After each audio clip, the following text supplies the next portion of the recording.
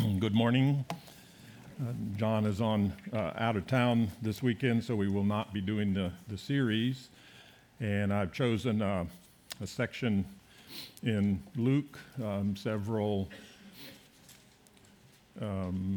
verses leading up to ours this morning for context would be Jesus has been rebuking the Pharisees and telling them that they have gotten off track and into riches and fame and such things as that, and they've lost sight of the law, the real meaning of the law and the gospel that he has come to fulfill in their midst. And then he continues with this story of Lazarus and the rich man in that same vein. So Luke 16, beginning in verse 19. There was a rich man who was clothed in purple and fine linen, and who feasted sumptuously every day. And at his gate was laid a poor man named Lazarus, covered with sores, who desired to be fed from what fell from the rich man's table. Moreover, even the dogs came and licked his sores. The poor man died and was carried by the angels to Abraham's side. The rich man also died and was buried. And in Hades, being in torment, he lifted up his eyes, and he saw Abraham far off and Lazarus at his side. And he called out, "Father Abraham, have mercy on me, and send Lazarus to dip the end of his finger in water and cool my tongue, for I am in anguish in this flame." But Abraham said, "Child, remember that you in your lifetime received your good things, and Lazarus in like manner bad things. But now he is comforted here, and you are in anguish. And besides all this, between us and you a great chasm has been fixed, in order that those who would pass from here to you may not be able, and none may cross from there to us." And he said, "Well, then I beg you, Father, send him to my father's house, for I have 5 brothers, so that he may warn them, lest they come into this place of torment." But Abraham said, "They have Moses and the prophets. Let them hear them." And he said, "No, Father Abraham, but if someone goes to them from the dead, they will repent." He said to them, "If they do not hear Moses and the prophets, neither will they be convinced if someone should rise from the dead." Let's pray. Father in heaven, thank you for your word again this morning. Would you use it to help us, to comfort us where necessary, convict us where necessary? We ask that you would do it in Jesus' name. Amen. You've no doubt heard of those after-death experiences that people say they've had, tunnels of light, shadowy angelic figures. Some say they saw Jesus, others, things like that, and so on. In Japan and a number of other cultures, there is a belief in reincarnation, that depending on how good or bad you are in this life, you come back as something better or worse in another life on this earth. Well, today's text tells us what really goes on in the afterlife, and it's completely different from those after-death experiences and reincarnation. And this text today is, I think we can say, unique in the scriptures in that it contains more information about the afterlife than any other single text. And it begins with a phrase that was a common introduction to parables when it says, "There was a certain," and in this case, rich man. Now, some scholars say, well, it's just a parable, meaning it isn't that real. Others say, no, it isn't a parable as such, because the specific name of Lazarus is used, which is never done in other parables. Well, either way, it's in the Bible. Jesus is speaking here. So by way of outline this morning, I want to take it in 3 parts for our consideration. 19 through 21, we'd like to call rich and poor in this life. And then 22 through 28, rich and poor in the next life. And then the last part, 29 through 31, which would be the centrality, the value, and the function of the Scriptures. So that's how we want to take that. So first, rich and poor in this life. The rich man lived what's been called the good life.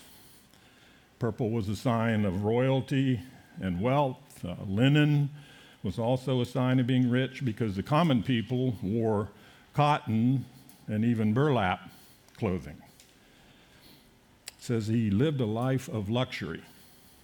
And that word evokes feelings of ease of living, long since unworried, not worried about covering expenses.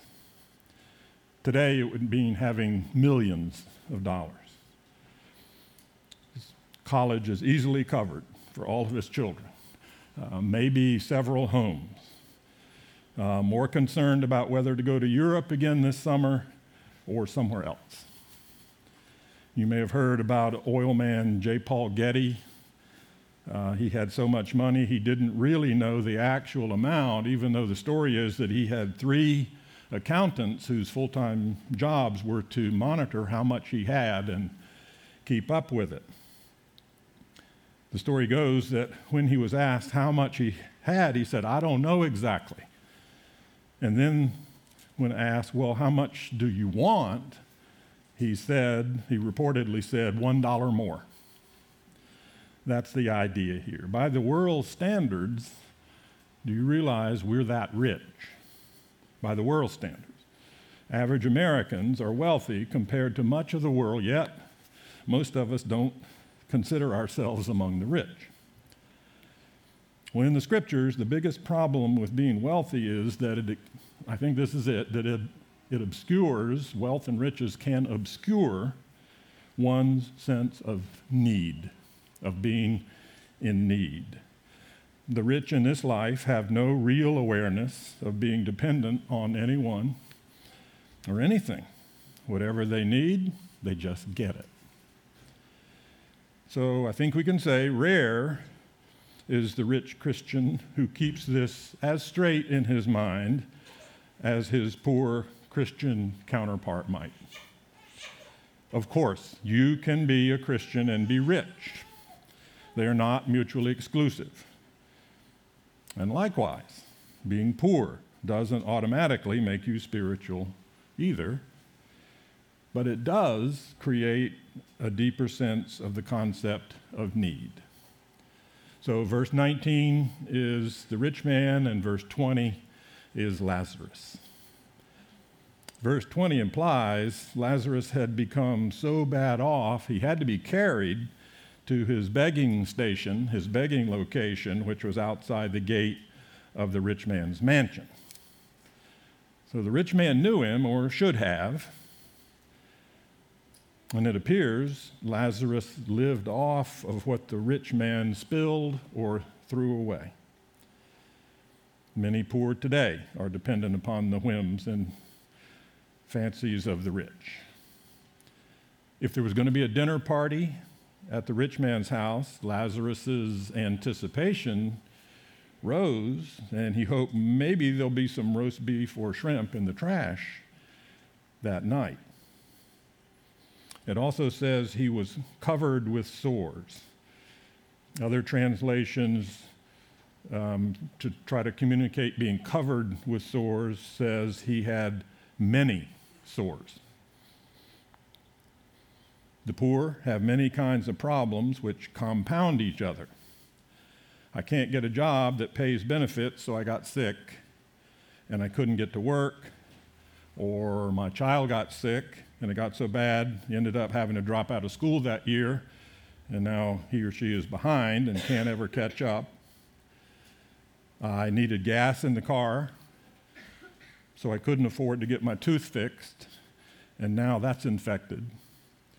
My simple illness could have been cured if I'd had the money for the prescription I got at the clinic, but I had to buy food that day, and I postponed getting the medicine. The poor don't have just one sore. They have many compound, interrelated sores.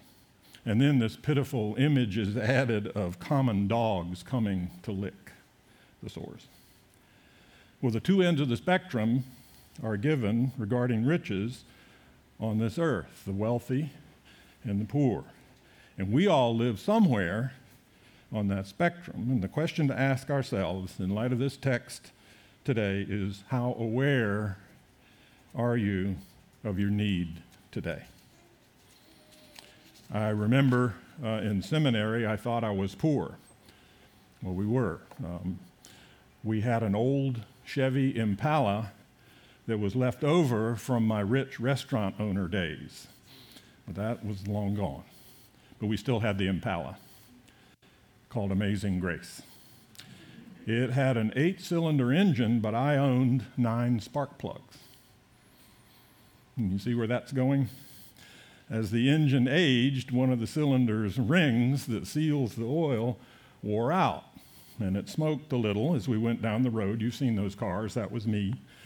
I knew I had about 300 miles each time before the spark plug in cylinder 5 fouled with oil, so I would swap it out with spark plug number 9 and then clean the foul plug for next time in 300 more miles. Today, I never think about spark plugs. Have I lost that perspective? Have your possessions obscured your sense of need or lack of need? Maybe you're not worried about spark plugs, but maybe you just have an ongoing oppressive sense of thinking, I just want to get out of debt. Well, ending this first point of rich and poor in this life, a point of application would be, what should you do? And I can't answer that for you. I have to answer that for me. One thing would be, obviously, don't be like the rich man. He had resources and he didn't do anything. So what will you do? How will you get involved in this? If you ask the Lord, I think he will tell you in some way. One commentator said, maybe you can't lend $1, but you can lend a hand. And so how will you be involved? Well, that's point one, rich and poor in this life. We move on now to the next section, which is 22 through 28, where the scene now shifts to the next life. Death intervenes in verse 22 for both men. We know, you heard this is no surprise. Death is the great equalizer. Everybody dies. Despite all the wealth of the rich man, death comes just as surely to him as it does to the poor. Humanly speaking, the wealthy might be able to afford the best health care and might seem to postpone death, but not really. The scriptures say the first time the earth was destroyed in Noah's day was by water, and 2 Peter and Jude tell us that the next time, the final time, it's going to be by fire. Who's the richest man on earth today? Is it Elon Musk, or is it Jeff Bezos? It used to be Bill Gates. Don't know. Let's go with Elon. Elon Musk's house is a lot bigger and stronger than mine, and it will take a little longer, but his house will burn too, is the point. Our days are numbered. Verse 22 and other translations said the time for the death came. What time? God's precise moment of death for both of them. We struggle when someone leaves us too soon. This has happened here recently. But the time of everyone's death is fixed. And so in the text, both men experienced death. It says the angels carried Lazarus to heaven, where he was comforted and rested on Abraham's bosom. But the rich man is described as simply dying and being buried. Now, likely, the rich man had a very ostentatious funeral with lots of flowers and paid mourners. That was the custom if you could afford that. But for all that lavish show, his end was being in hell. As far as we know, it doesn't tell us. They probably dug a hole somewhere and threw Lazarus in it. We don't know. But that seems to be the implication. So one man in torment and great need, and the other one at full peace and rest, with all his true needs cared for, all his many sores healed, joyous in the presence of God. The tables have been completely turned. Notice, too, that Lazarus doesn't seem surprised, but the rich man does. Lazarus has been hoping for this for a long time. It's been his great desire to go to heaven, and he has finally gotten the true desire of his heart. But the rich man, however, is completely befuddled and surprised by all this. He never saw it coming. He never thought this would be true for him. All the days he went outside his house and he saw Lazarus at the gate, he never in his wildest dreams imagined that Lazarus would in any sense be better off than he was. And verse 24 for the rich man is even more pitiful than verses 20 and 21 are for the poor man with his physical sores. In verse 24, he is still so self-absorbed. He wants Lazarus to serve him. That guy by the gate, have him go get me something. Make Lazarus leave his bliss and get me some water. And among other things, this shows us how the rich man got what he deserved and even what he wanted. I don't think he's connected those dots yet, but he is connecting them now. He lived a life of pride and self-centeredness, and it now continues in hell. Sort of a side comment, hell is described here as a place of torment and burning and fire. Now, this has caused much speculation about whether it's literal or not, and I've often wondered about those who hope it's figurative and not literal, thinking if it's only figurative, they will somehow be better off than what is described here. But when the Bible uses imagery like this, it's always because there are no words to describe the true horror of it. They will wish it was only literal fire, but it'll be even worse. That's because it's the just judgment of God himself. God isn't playing word games to scare us. He's actually being kind and gracious by warning us beforehand. What kindness, what blessing he would do. He would do such a thing by warning us. If you're outside of Christ, this morning I would plead with you to hear the rich man crying out, "Don't come here." Receive the gift of eternal life in Christ. Confess your sins and be reconciled to God, not judged in this way. Well, verse 25 talks about the great reversal both men are experiencing. The concepts of rich and poor are now put in their proper place and proper perspective. A couple chapters ago in Luke 12, Luke said that a man's life does not consist of the abundance of his possessions. That is shown here in stark terms. Abraham says to the rich man, "You were dead sure that riches made the man. You built your life on earthly wealth, and you're now getting your wish for all eternity.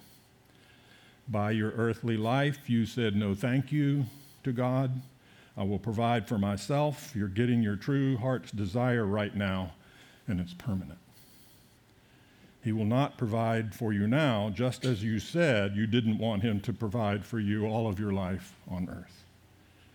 Lazarus has asked God all his life to be his sustenance, and now he is. This is the great settling of accounts. And we see what the huge difference there is between heaven and hell, and Jesus calls it here a great chasm. Lazarus seems oblivious to hell, yet the rich man can see what he is missing in heaven. We do find verses like 7 and 10 of the previous chapter, which says there will be rejoicing in heaven when a sinner repents, which implies people in heaven have some awareness of things on earth. But regarding ongoing involvement and moment-by-moment knowledge and watching everything that's happening here and in hell, Lazarus seems unaware, focusing instead on his joy and his comfort in God's presence. And the chasm is deep and vast, and it seems especially so for the rich man. In verses 27 and 28, he starts to plead and cry, which is, I think, both sad and chilling. It's sad in that the rich man is still trying to get Lazarus to serve him. Well, okay, if you won't send him to bring me some water, at least send him to go warn my 5 brothers who are just as rich and selfish as I am. So he's starting to connect. There's a glimmer of the rich man losing a bit of his self-absorption, but it's still narrowly focused on his own family. How sad. Well, it's also chilling in the reality and the finality of hell. It's a place of eternal torment. There is no second chance. There is no reincarnation. There is no video game reset button for more lives. Hebrews 9:27 says, "It is appointed for men to die once, and after this comes judgment." Apparently right away. There's no way out of this. It's a horrible place such that even the lost, you see that here, even the lost feel the need to warn other people, lost people, of the desperate condition of being there. Other places in Scripture warn of this too. 1 Thessalonians 4:6 says this, "The Lord will punish men for all their sins, as we have already told you and warned you." Key word being warn, that's the theme we're talking about now. In Acts 2:40, this is Peter's Pentecost sermon. He says, he warned them and pleaded with them, "Save yourselves from this corrupt generation." It's Acts 2:40. So the rich man, lost in hell, says people who remain on this earth without Christ need warning. None of the life after death stories I've heard about mention this at all. And again, isn't it gracious and good of God to tell us this now? And then lastly, let's move to the third point, verses 29 through 31, where it speaks to, I think, one of the bigger themes in this whole section, these few chapters that I'm talking about. It speaks of the centrality, the value, and the function of the Scriptures in God's plan for this world and the next. When the rich man says, "Please send Lazarus to warn my lost brothers," Abraham says, "No, they have the Scriptures." That's what they need to listen to. The rich man says, "No, that's not powerful enough. They need a power demonstration. They need signs and wonders. They need a dog and pony show. That'll wake them up." Probably speaking from experience here when he says this, he thinks the thing to do would be to see the best, most expensive magic show ever. And he's being more prophetic than he realizes. He thinks it would be real magic to see a dead man alive again. He's saying, "My brothers tripped over Lazarus every day and kicked the dogs out of the way too, just like I did. Maybe a magic show will help them connect the dots." Abraham says, "No, the most powerful thing in the world in this regard is the Scriptures." People today need the truth of the Bible. They don't need their best life now. They don't need to sow a seed of faith that will produce riches like they've never known. They need the Word of God. And Jesus is speaking to us too. You and I have the Bible. And we may not yet fully realize what we have here. It's God's Word. God has spoken. That God would in the first place stoop to deal with sinners is astounding enough, but that he would give them his very words in a written and understandable form is all the more incredible. Jesus is saying, pay attention to this. We have the Word of God in our hands, and we have our whole lives to read and study it. Yes, there are parts that are mysterious and puzzling, but what would you expect if God spoke? A first grade reading book? Well, the rich man said a dazzling sign is what they need. Jesus says, no, it isn't. It's the Scriptures. And I wonder this morning, have I lost this perspective? As close as we are to it, it's possible that that can happen. We should use this text this morning to examine ourselves. Yes, we are amazed at the rich man's selfishness and spiritual dullness, but is that all that King Jesus wants to walk away with from this text? Just how bad the Pharisees were? No, probably more. Let's think for a moment how we can grow in our love for and use of the Scriptures. There's a man named Dawson Trotman. He was the founder of the Navigators, and he used an illustration about increasing your grip on the Scriptures, and you're thinking of using your hand to grab hold of a book. And he says the little finger is the barest beginning, and he calls the little finger merely listening to the Bible. So you're trying to get hold of the Bible, and you just listen to it. It's going to be hard. Better than nothing. But then, if you add the ring finger, which is the level of not just listening, but hearing what it's saying and starting to pay more attention, you can get a little grip. And then add the center finger, and he says that is studying. So listening, hearing, and now studying, you've got something, or you're getting there. Look at how some of the themes are developed and how things fit together as you study, and your holding of the book increases.